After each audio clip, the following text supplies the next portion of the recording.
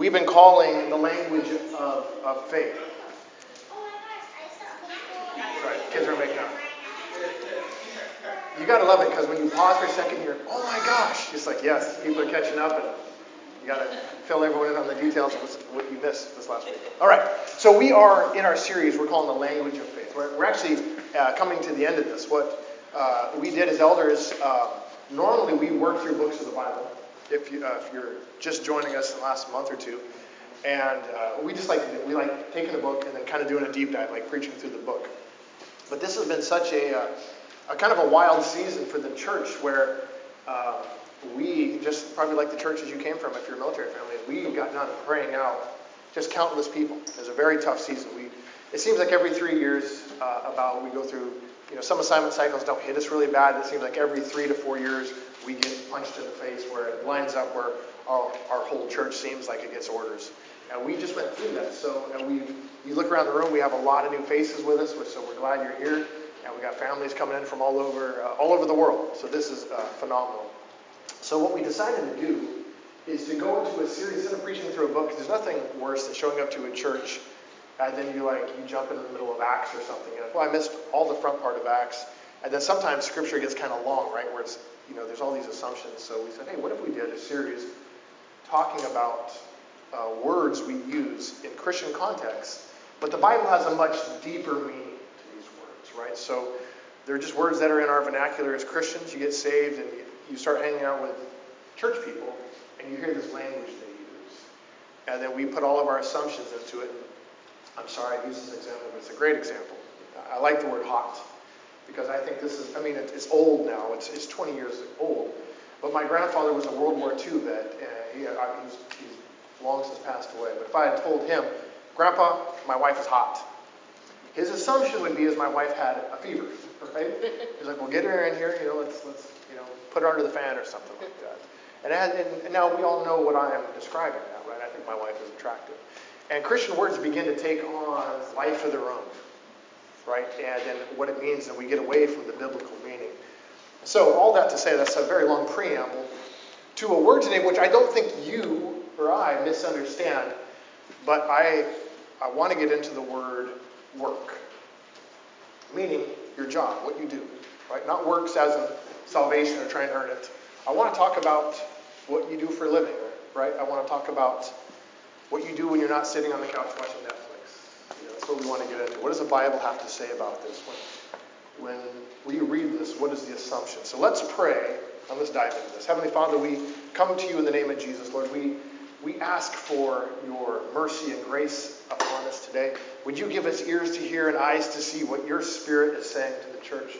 Holy Spirit, I pray that you would fill me again to overflowing, that it won't be me that speaks, but it'll be you.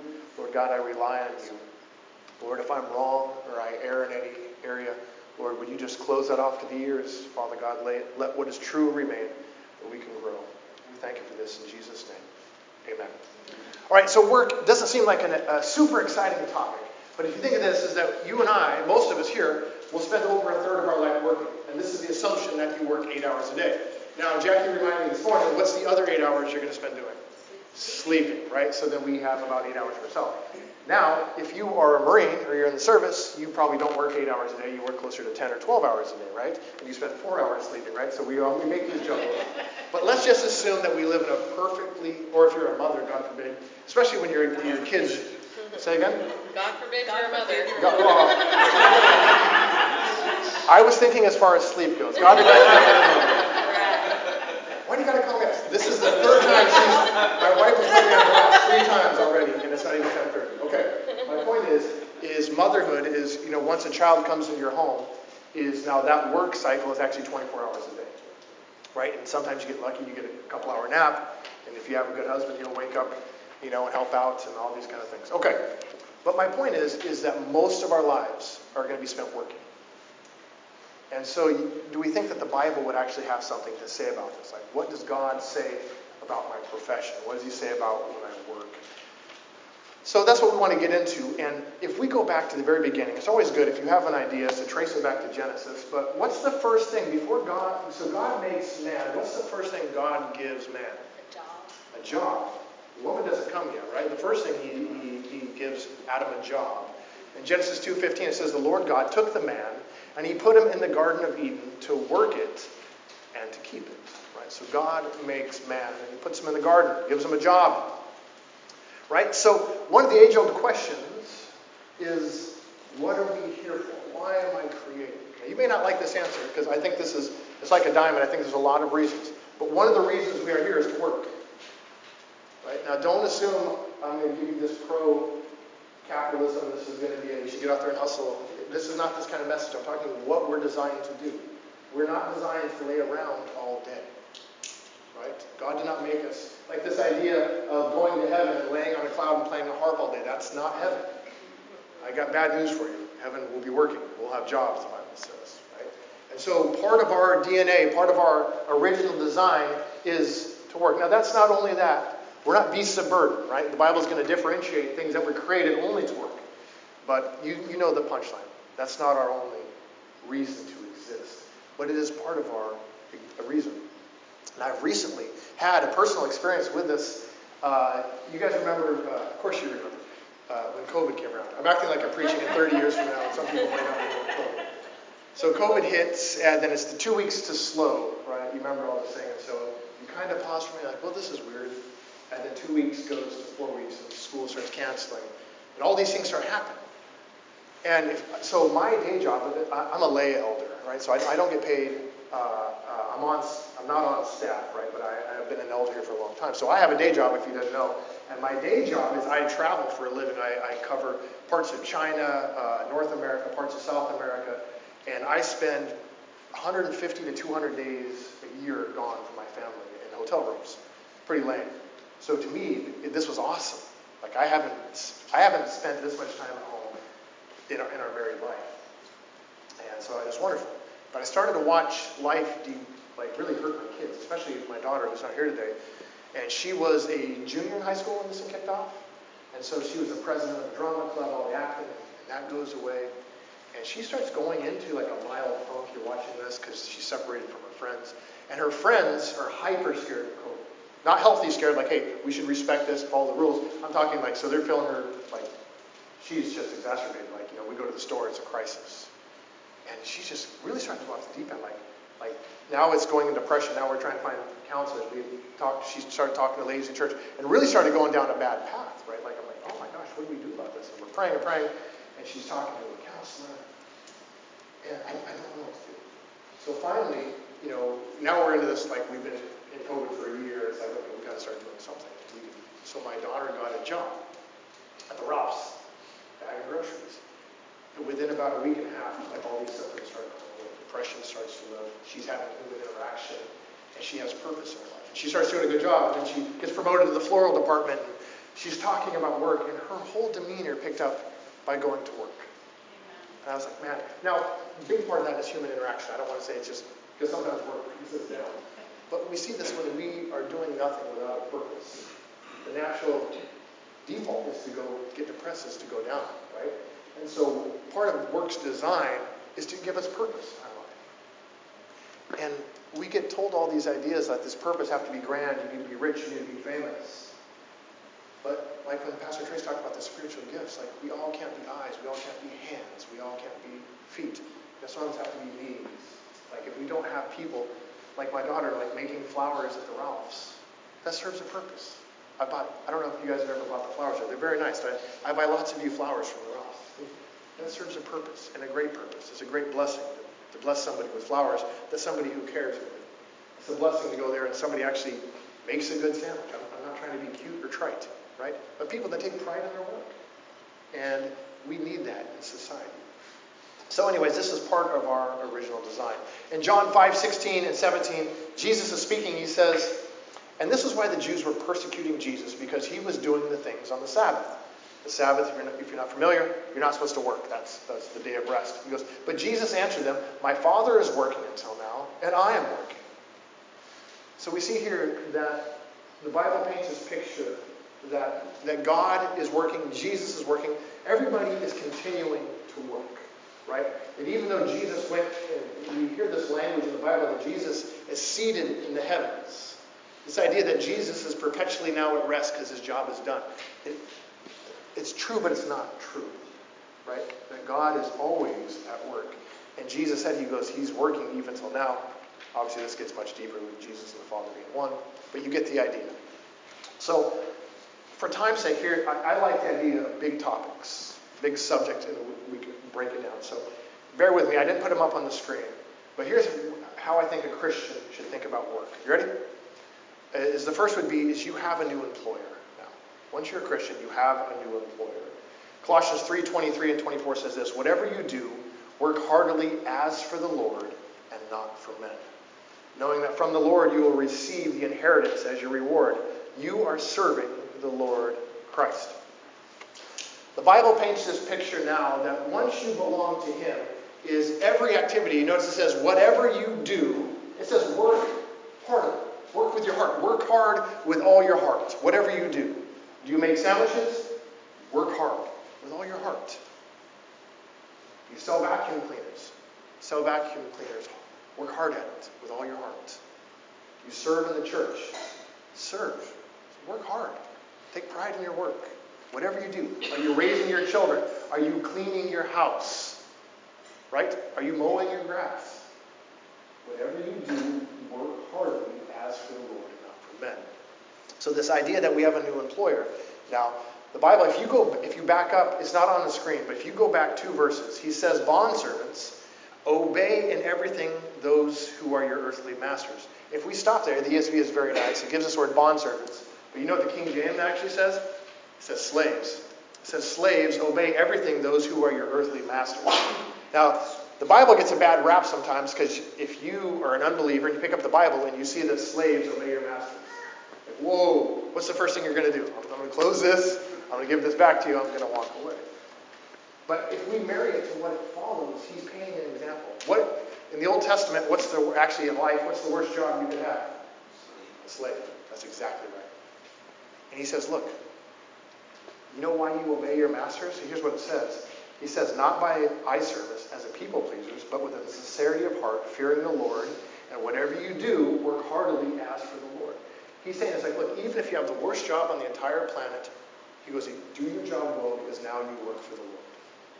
Amen? Amen. He's painting an extreme example, right? Like, what's the one area that if you're a slave, you just have to do it. You don't get a choice. It's like being a Marine, right? I imagine. I wasn't a Marine, but I imagine, especially the first year or 2 of your life, you don't have a lot of choices, right?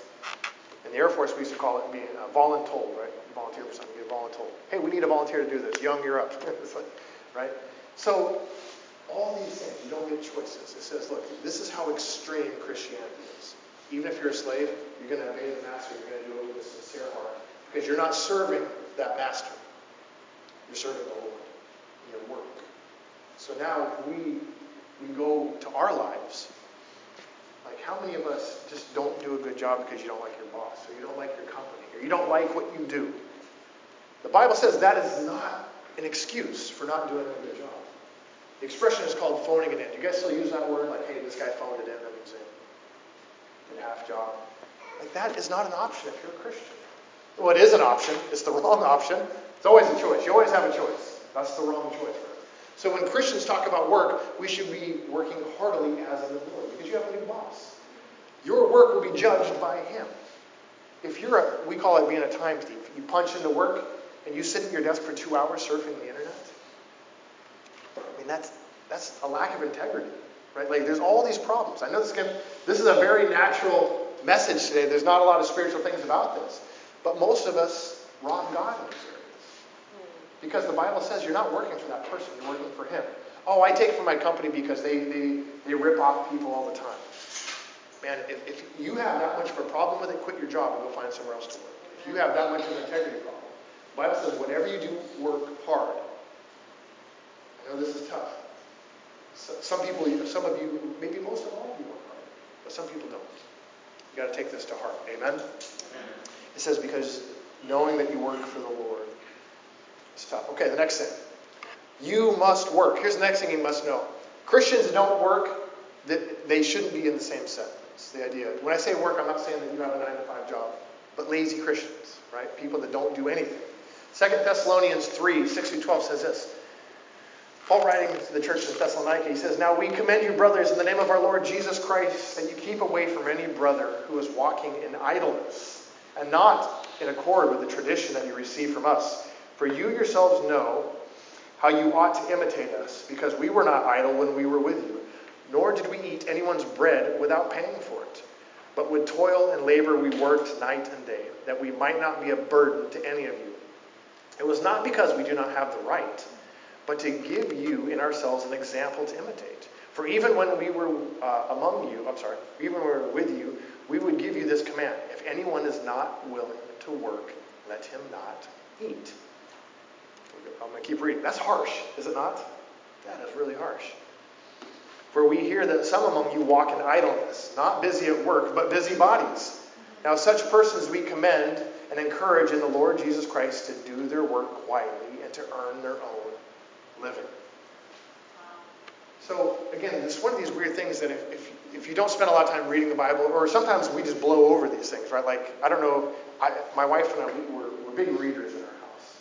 And if you just start stacking up books, sometimes you'll like read a whole paragraph and realize you haven't read anything. It's kind of boring to give you details. And the idea that the Bible holds this standard for work to this high.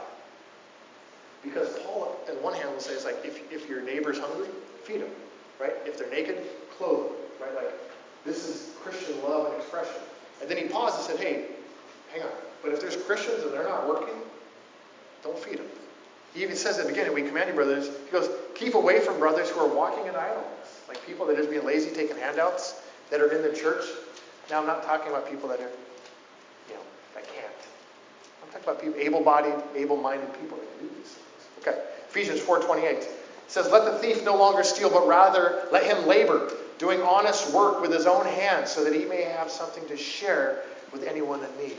The point of actually getting paid for your work, the Bible says, is to share. Right? The Bible says, trust in the Lord. He meets your needs. We work to help meet other people's needs, right?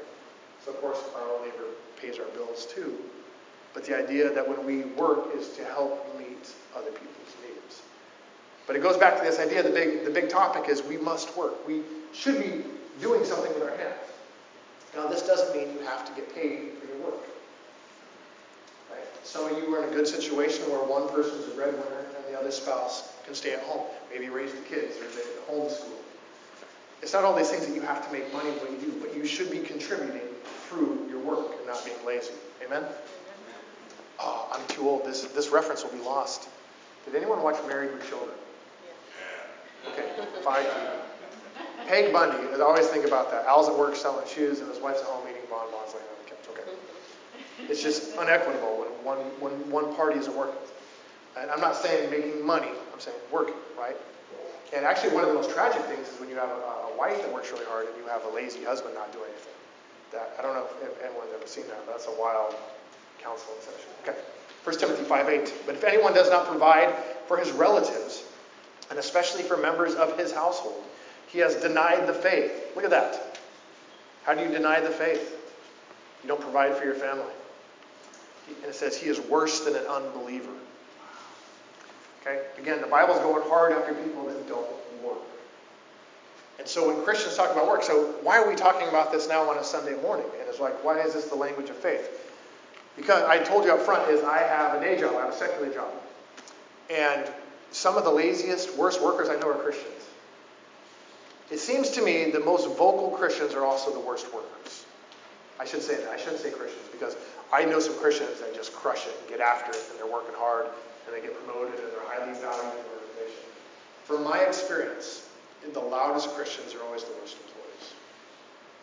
And I don't know if you guys have that same experience. Maybe I'm just a terrible human and I'm drawing the wrong people when I'm at work. But I've been out there for decades. And it hurts my heart that the Christians are always the ones being the weirdos. And our work, we're going to get into this, but it's a reflection of Christ. Right? Is Christ in us? Do you think Jesus, when he was making chairs, he was a lazy man? Right? You guys seen The Big Lebowski? The dude was most definitely a lazy man, right? Yeah. Dated references, I apologize. But the idea that Jesus was shirking his duties, it just doesn't compute, right? It says Paul was making tents. He says in that chapter in Thessalonians, he said, look, we work with our hands. Paul had a job. He made tents. Right? He's like, look, I know I can take money from the churches. I can take up an offering. He goes, I know I'm allowed to do that. The Bible says that. He goes, but to set the example, I wanted to show you guys what being a Christian is all about. He says, I worked night and day to pay for my own life. That's awesome, right? Because he's like, look, I need to set the example. So now we have the example set.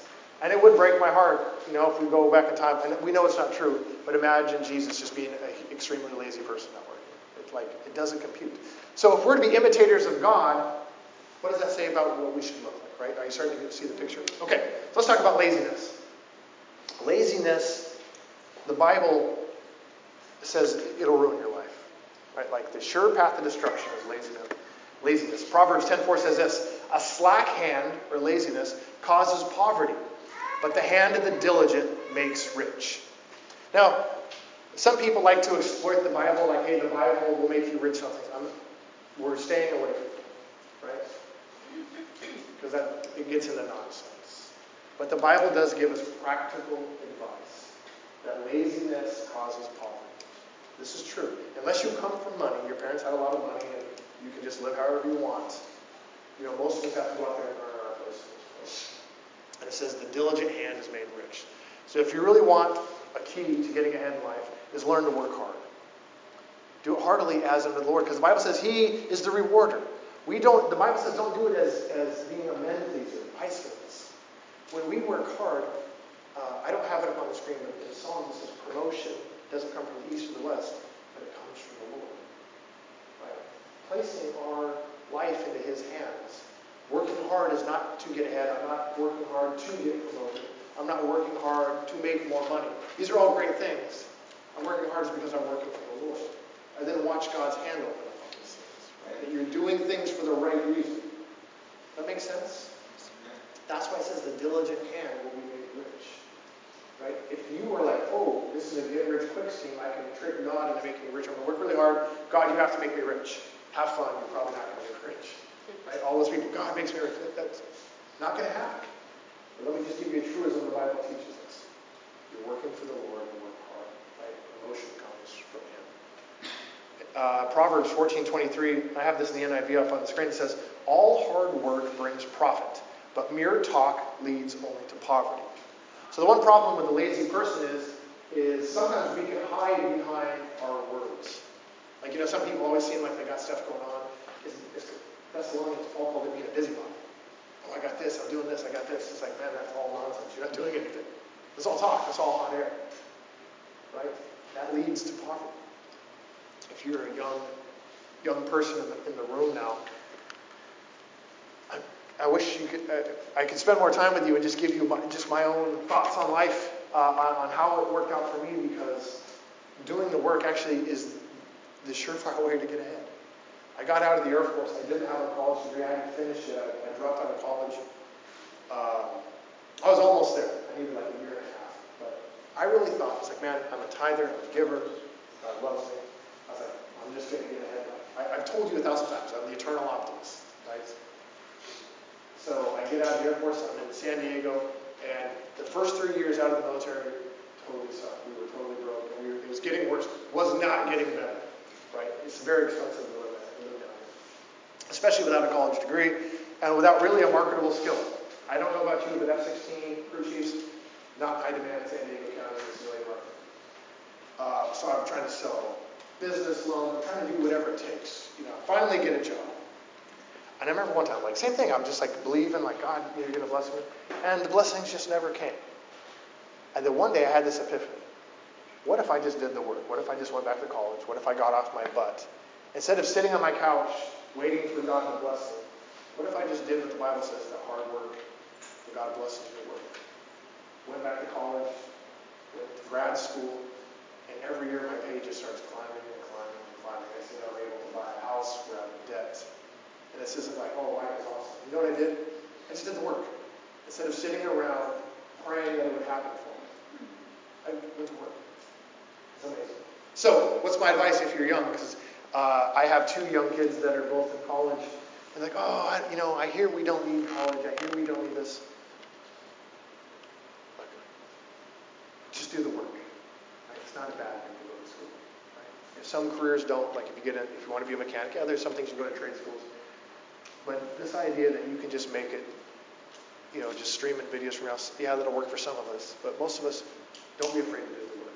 I'm preaching myself. I wish I'd done it sooner, is my point. Okay. Proverbs 6:10-11. This is one of the most famous Bible scriptures, I think, that are out there. It says, a little sleep, a little slumber, a little folding of the hands to rest, and poverty will come on you like a thief, and scarcity like an armed man. Some people are lazy just because they love rest too much. Right? You just don't want to get off the couch. You can't find the motivation to go and do something. This doesn't mean you don't have a job. It doesn't mean you're not taking care of your house. It's you're just a lazy person. And only you can evaluate that. Right? And COVID, my wife and I talked, it's like, man, I wish we could go back in time. We had all this free time. Why was I working out or learning a new language or doing something? I laid on the couch, gained weight and ate and lost hair. And I think that came naturally. But a little sleep, a little slumber, a little folding of the hands to rest, and here comes poverty. Some people wonder why they just don't get ahead in life. Sitting around complaining and cursing your situation will never get you ahead. Amen. And if you're a Christian, that's the wrong way to approach it. And this is tough to hear, but God doesn't owe us any favors, and the world doesn't owe us any favors. Nobody owes it. People have it so much worse than we. We have running clean water. We have bathrooms. We have opportunity. You may have had a terrible upbringing. Like, oh, you don't know what my parents did. Man, I don't know what your parents did. But we've all got our sad stories. We all have our hurdles overcome. And some people, yes, have the proverbial silver spoon. But the Bible says that when we compare ourselves with others, that's the thief of joy. When we compare, it's like, oh, so-and-so had this given to them. That's not you. Right? It doesn't matter. Who cares that person had $1 million? Who cares that person got into an Ivy League school? Oh, they only have this. They only have this because he's a white male. Right? You hear all these things. And it may be true. But that doesn't help us, right? We work as unto the Lord. Remember, the Lord, the Bible says, He opens doors that no man can close.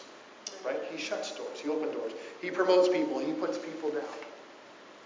So our job then is not to compare all these things. Oh, my boss is terrible, complaining about people, all these things. What if we start praying? What if we start being diligent, working quietly and working hard, and letting the Lord fight for us? Amen?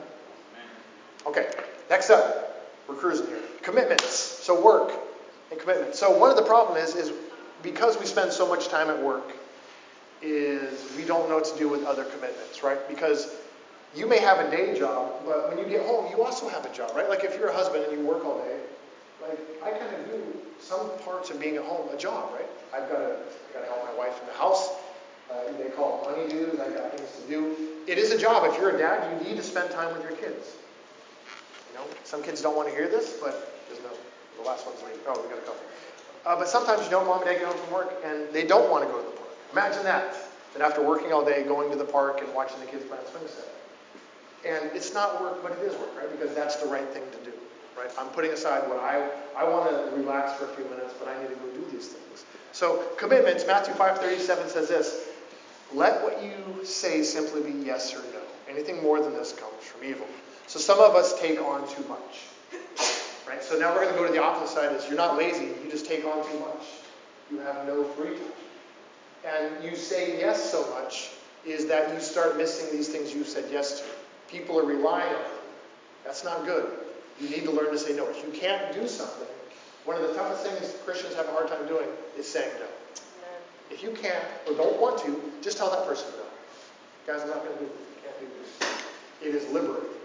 Talk to Stuart Massey. Guy tells me no on everything. And hopefully he doesn't do it because he doesn't like me. But actually, we've had this discussion. He's like, man, between my work and raising my daughter, spending time with my wife, I can't do this right now. And he'll say that. And I appreciate that because not once has Stuart ever said yes and not been there for me. Because when he does say yes, his yes means yes. Right? And I think most Christians don't come from a bad spot. I don't think we say yes then say no to hurt people or we're lazy. We overcommit. Right? It's like, oh yeah, you want me to do that? No, totally not. Put me down for it. And then you don't write it down. And then you get that call on October 3rd. Hey, you said you don't serve burritos here at the church. Where are you? I spaced it. I forgot. Let your no be no and your yes be yes. You can't commit. Just be honest. Don't want to do it? Be honest. Right? The Bible says anything more than that is evil. Okay. So that's how a Christian should work. When you're at work, don't commit to things you can't do. Okay, the next one is we should work spirit empowered. This idea that it's all you that's going to make all these things happen is also ridiculous. The Bible is very clear that the Spirit enables us to do things that pleases God. Right? In and of ourselves, we can't please Him. Right? So we have to find a way to make us work in line with the Spirit. And there's two great examples. I'm going to just give you one up on the screen. But Daniel, you guys know Daniel from the Bible? Daniel's famous for what? The lion's den, yeah. But most people don't talk about the fact that Daniel was in slavery. His whole nation was enslaved. He was in Babylon, and he was working for the king there. But it says this in Daniel 6:3. It says, Then this Daniel distinguished himself above the governors and satraps, because an excellent spirit was in him. And the king gave thought to setting him over the whole realm. Now in the Old Testament, there's another guy named Joseph, who was also a slave in Egypt. In Genesis, it's not on the screen, but Genesis 41, it says, Then Pharaoh said to Joseph, Since God has shown you all this, there is none so discerning and wise as you are. You shall be over my house, and all my people shall order themselves as you command. Only in regards to the throne will I be greater than you. So we see here two men that God's Spirit is in them. It's called an excellent spirit. And even in their low-like status, they rise to the very top. The Bible says the same Spirit that raised Christ from the dead is in us. This excellent Spirit, friends, that was in Daniel is also in you. And it's hard to imagine, right? That God has gifted and blessed each one of us with this Holy Spirit. The Bible says it's a guarantee of our salvation, the indwelling of the Holy Spirit. The Bible says be filled with the Spirit. Don't be drunk with wine, but be filled with the Spirit. So how many of you start your day out praying for the work you're about to do? How do we live a Spirit-filled life? How do we Spirit empower our work? On your way to work, ask God to use you. Lord, help me be diligent. This doesn't mean you work yourself to an early grave. We're going to talk about that in a minute. You know, there's a reason why we put breaks in our schedule. This doesn't mean you have 8 hours of running as hard as you can. The law requires that you take a break. And being smart about it, right? You don't work so hard Monday and Tuesday that you can't get out of bed on Wednesday. That's done, right? Just be diligent. It doesn't mean you're not talking to your coworkers and being friendly. It doesn't mean that you take a water break or your lunch break. Ask the Lord. It's like, Lord, how do I be faithful in this job to serve unto you? How do I do this? Help me do a better job. Help me find favor. Have you ever prayed for favor with your boss? And not for selfish ambition to get ahead, right? Just favor, like with a human being. I work for a human being, and here's my prayer. Lord, help me get done what my boss needs done for his boss. Right? Because we know we all have this hierarchy, this food chain. I'm serving that man. I work for a human being. Lord, help me make his life easier. I pray, Lord, help him not even have to worry about what Michael Young is doing. That I'm so on top of my job, he just knows I'm taking care of his. I'm not after his job, because I do believe that promotion doesn't come from the east or the west, it comes from the Lord. It's the right time, right? Doesn't mean I won't interview, doesn't mean I'm not trying to better myself. But when I show up on Monday morning, my job is like, what can I do to get myself promoted to take my boss's job? It should be, Lord, how do I better serve you in this capacity? How do I better serve the men and women that I work for? Praying all these things out. Okay, you get the idea. I should also mention, if you are a homemaker or you're homeschooling your kids, I'm sure if you homeschool your kids, you spend a lot of time in prayer. We just couldn't do it, my wife and I. We'd love to do it. We're just not cut out that way. But praying to be an effective teacher, praying to effectively keep a house. If you're looking for a job, how about you spirit-powered, like praying to find a job? Praying that you'll go to an employer that you can actually serve. Like looking at life, not what can I get out of it, but what can I pour into it. Right? Have you ever heard people say, like, man, I have two opportunities, I might actually take the lesser one because I feel the Lord leading me in this direction. I know it's rare, but that happens sometimes, right? That's why I feel this is what I'm doing. But you should also talk to me about it because you shouldn't be silly. You shouldn't pass up a $150,000 job to take a $20,000. My opinion. Okay, next one. Work is your witness. We're almost done here. Your work is a form of witness. In 1 Peter 2:12 it says, keep your conduct among the Gentiles honorable, so that when they speak against you as evildoers, they may see your good deeds and glorify God on the day of visitation. Now here in context, this is talking about feeding, clothing, helping, and just doing good works.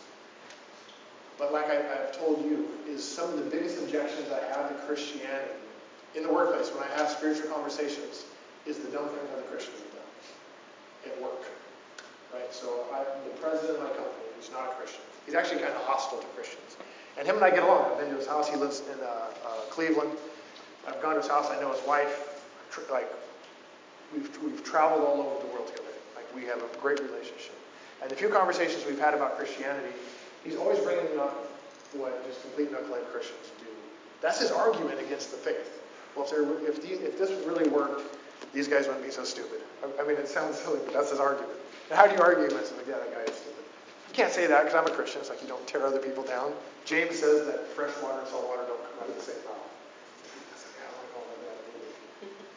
Well, the Bible doesn't really say that's how you should behave. Then he says, well, is that guy not a real Christian? You get it, you see what happens. You get in all these abstract things.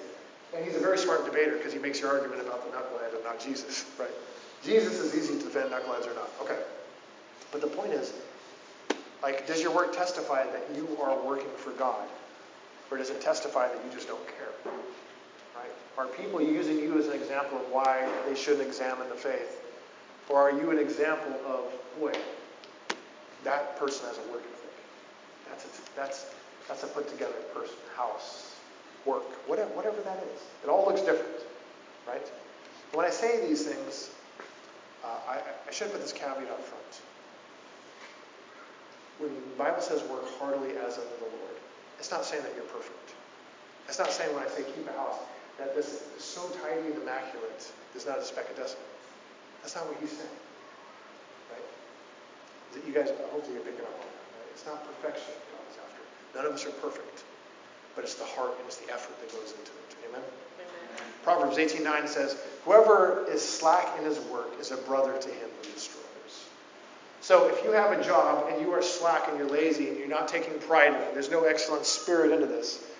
It says you're a brother to him who destroys. So how is this a witness? If you're lazy, you're fighting for the wrong team. You're not partnered with, you're not a brother of him who's moving life down the field. You're a brother to him who destroys. So how is the world viewing you? It's like you're a destroyer. You're ruining this organization. Right? Like you're partnering with something that's ultimately tearing us down. Now, we are a small church, and a lot of you, actually everyone that serves, like, does just a wonderful job. Show up on time, you work hard, you get it done, you think about it, right? But imagine what happens if there's only one person working hard in a church, or two people, and everyone else doesn't care and they're lazy. The ministry does start to be destroyed from the inside out, right? I don't want to trust to take my kids in the back there because the teachers are on their phones the entire time. No one's watching the kids. The worship team didn't practice. Mike Young said every other chord was the wrong chord. Nobody cared. It just starts to destroy everything. And the team could be committed in praying, but nobody gives a rip about their job. You can imagine, you wouldn't want to go to a church like that, right? And so, again, if we take this outside of this building, that's why it's a witness. Like if you are going to work and you're being lazy, you're destroying that organization. You've partnered in its downfall. And I know that sounds wild and it sounds extreme. But the Bible is extreme on these things. If you don't work, you don't eat. If you're lazy at work, you're really just trying to tear down, right? And I would argue it's like, if you just can't work for this organization, find a different job, right? Find something you can pour your heart into. Are we getting lots of text questions? Because, man, no questions. You guys aren't going to push back on any of this. You're welcome to text a question. There's no service in the building. Oh, there's no service. Yeah, we're working on the Wi-Fi. That might be why we're not getting a lot of questions. We'll have that fixed next week, by the way. The school redid all their Wi-Fi. You used to be able to get on the guest network in here, and you probably haven't been able to. So, don't everybody turn around. Don't look at Brian. It's not his fault. He's not the IT guy. All right. Last one. Rest. So we did all this talk about work, but Christians that are overworkers also are not setting the best example, right? So we've talked about. I've hammered the lazy person, but let's talk about those that are overachievers, the go-getters, people that just can't stop and you're always doing something. Is the idea comes that the Bible, that God rests. And we should also have rest built in there. Mark 6:31 says this, then because so many people were coming and going that they did not even have a chance to eat, Jesus said to them, come with me by yourselves to a quiet place and let's get some rest. If you read the life of Jesus, he spent time resting. He spent time getting away from people. He'd go and pray and recharge himself. A Christian like that is working themselves to an early grave that's a bad example too. It's a bad example internally, right? But it will destroy your life because we were never designed to be a beast of burden. Where we work, and not have any relaxation. Actually, there's a scripture, I didn't put it down, I just remembered it. The Bible says that God has given us all things richly to enjoy. That life was meant to be enjoyed. That the things he blesses us with, our spouse to be enjoyed, our children to be enjoyed, our homes, our land, are to be enjoyed, right? So if you find yourself on the opposite end of the spectrum, I think most people fit into the lazy side, and you're the opposite side where you can't stop working and you're neglecting all these things, is you're breaking a huge biblical pattern that shows up at the beginning of the Bible. That in Exodus 20, it's not on the screen, verses 8 through 10, Exodus 20, it says this: "Remember the Sabbath day, keeping it holy. 6 days you shall labor and do all your work, but on the seventh day it is a Sabbath to the Lord your God." Mark 2:27 says this, and it's Jesus speaking. He says, "The Sabbath was made for man and not man for Sabbath." So God makes his day of rest for us. That rest is special. And that God set the pattern, right? That God worked how many days? And he rested on the seventh. So does that mean that you have to work 6? And some people argue with this. I have to work 6 days, not 5. Whatever society dictates. Most of us here have a 5-day work week, right? But what is you are getting a day of rest, right? And it's not legalistic. Like Jesus was healing people. He said, hey, you can pull your donkey out of the pit. You can work in your garden, right? But it's keeping it holy, that you find a way to recharge. Whatever that looks like. I imagine Lee runs 35 miles. Okay, Lee's going to go take a break. And he's going to run down to Mexicali. Marcia, you work in your garden. Maybe that's a great day of rest for you. Some of you go fishing. Some of you will watch movies. You paint.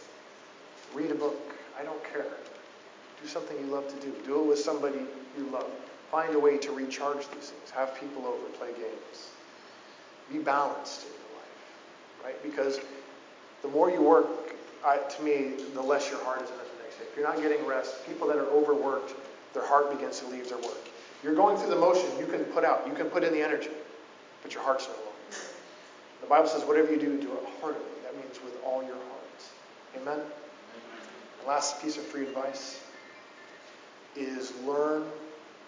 It's not even in my notes, but it's very important. Learn to shift your priorities. Some seasons you will have to work more. Some seasons you need to pay more attention to your family. Some seasons you need to look after a sick loved one. Some seasons it's helping your church. We have this idea that there's this fixed hierarchy, that there's God at the top, which is true. God should always be number one. But some people mistake that God and church is synonymous. They're not. Right? Because church is in that list. We have God. Number 2 should always be your spouse, I think. Right? That word. Right? My life is stopped for my spouse. I'll quit my job for my spouse. If my spouse needs me, nothing holds a candle, right? I will not come to church if my wife needs me. Right? But now we have these things. We have our jobs. We have our kids. We have church. We have our soccer teams. We have all these things. We have to juggle them around. And I think they're meant to be moved. Because if I start a new job when I was in the military and I would get a new assignment, I'd tell my wife, hey, the first year in a new unit sucks because A, you're making your reputation. So I'm going to work really hard. And I always tell my wife, if I have a busy season coming up, I'm like, hey, for me, September and October are the busiest times of the year for me. So I tell her, I say, I'm going to be on the road a lot. And I ask her, like, what's your schedule like? Is there any weeks I need to be home to make sure that you're supported? And she told me I'm going to be at Disneyland these 3 days. That's literally what happened. No, okay. So I make sure I'm there to support her. I'm a great husband. I'm humble. But here's my point, is I move these things around. And some season the church really needs me. For example, when Trace and Chris, they went over to Europe on vacation, they had all these things planned, and I had to be here because he wasn't going to be here. And we have, like Doug and Angelita, we have some older members that one might pass away soon. So Trace's like, hey man, you're on watch here. If something happens, we need people here to be here. So church jumped in front of work. And I didn't travel for a couple of weeks so I could stay here. Because if the church needed an elder, and Trace was overseas. You had me. Thank God nothing happened. Nobody ever needs me. But you get my point as I'm moving these priorities around. And so the Christian work life is, don't think just because God says you do all these things, doesn't mean things don't move in your life. You're going to have different seasons. And if you're retired, we didn't even talk about what that looks like. I'm sure you can wrestle through that. All right, let's pray. And I appreciate you guys. Next week is the last of the series. And then we're going to get it. If you want to read ahead, the book of Jonah. That's the book we're going to get into. And don't watch the VeggieTales Jonah. They're not the same. Not the same. My wife already yeah. Israel's like, oh, come on, man. I was just going to watch VeggieTales. All right, let's pray and let's get ready to leave. Heavenly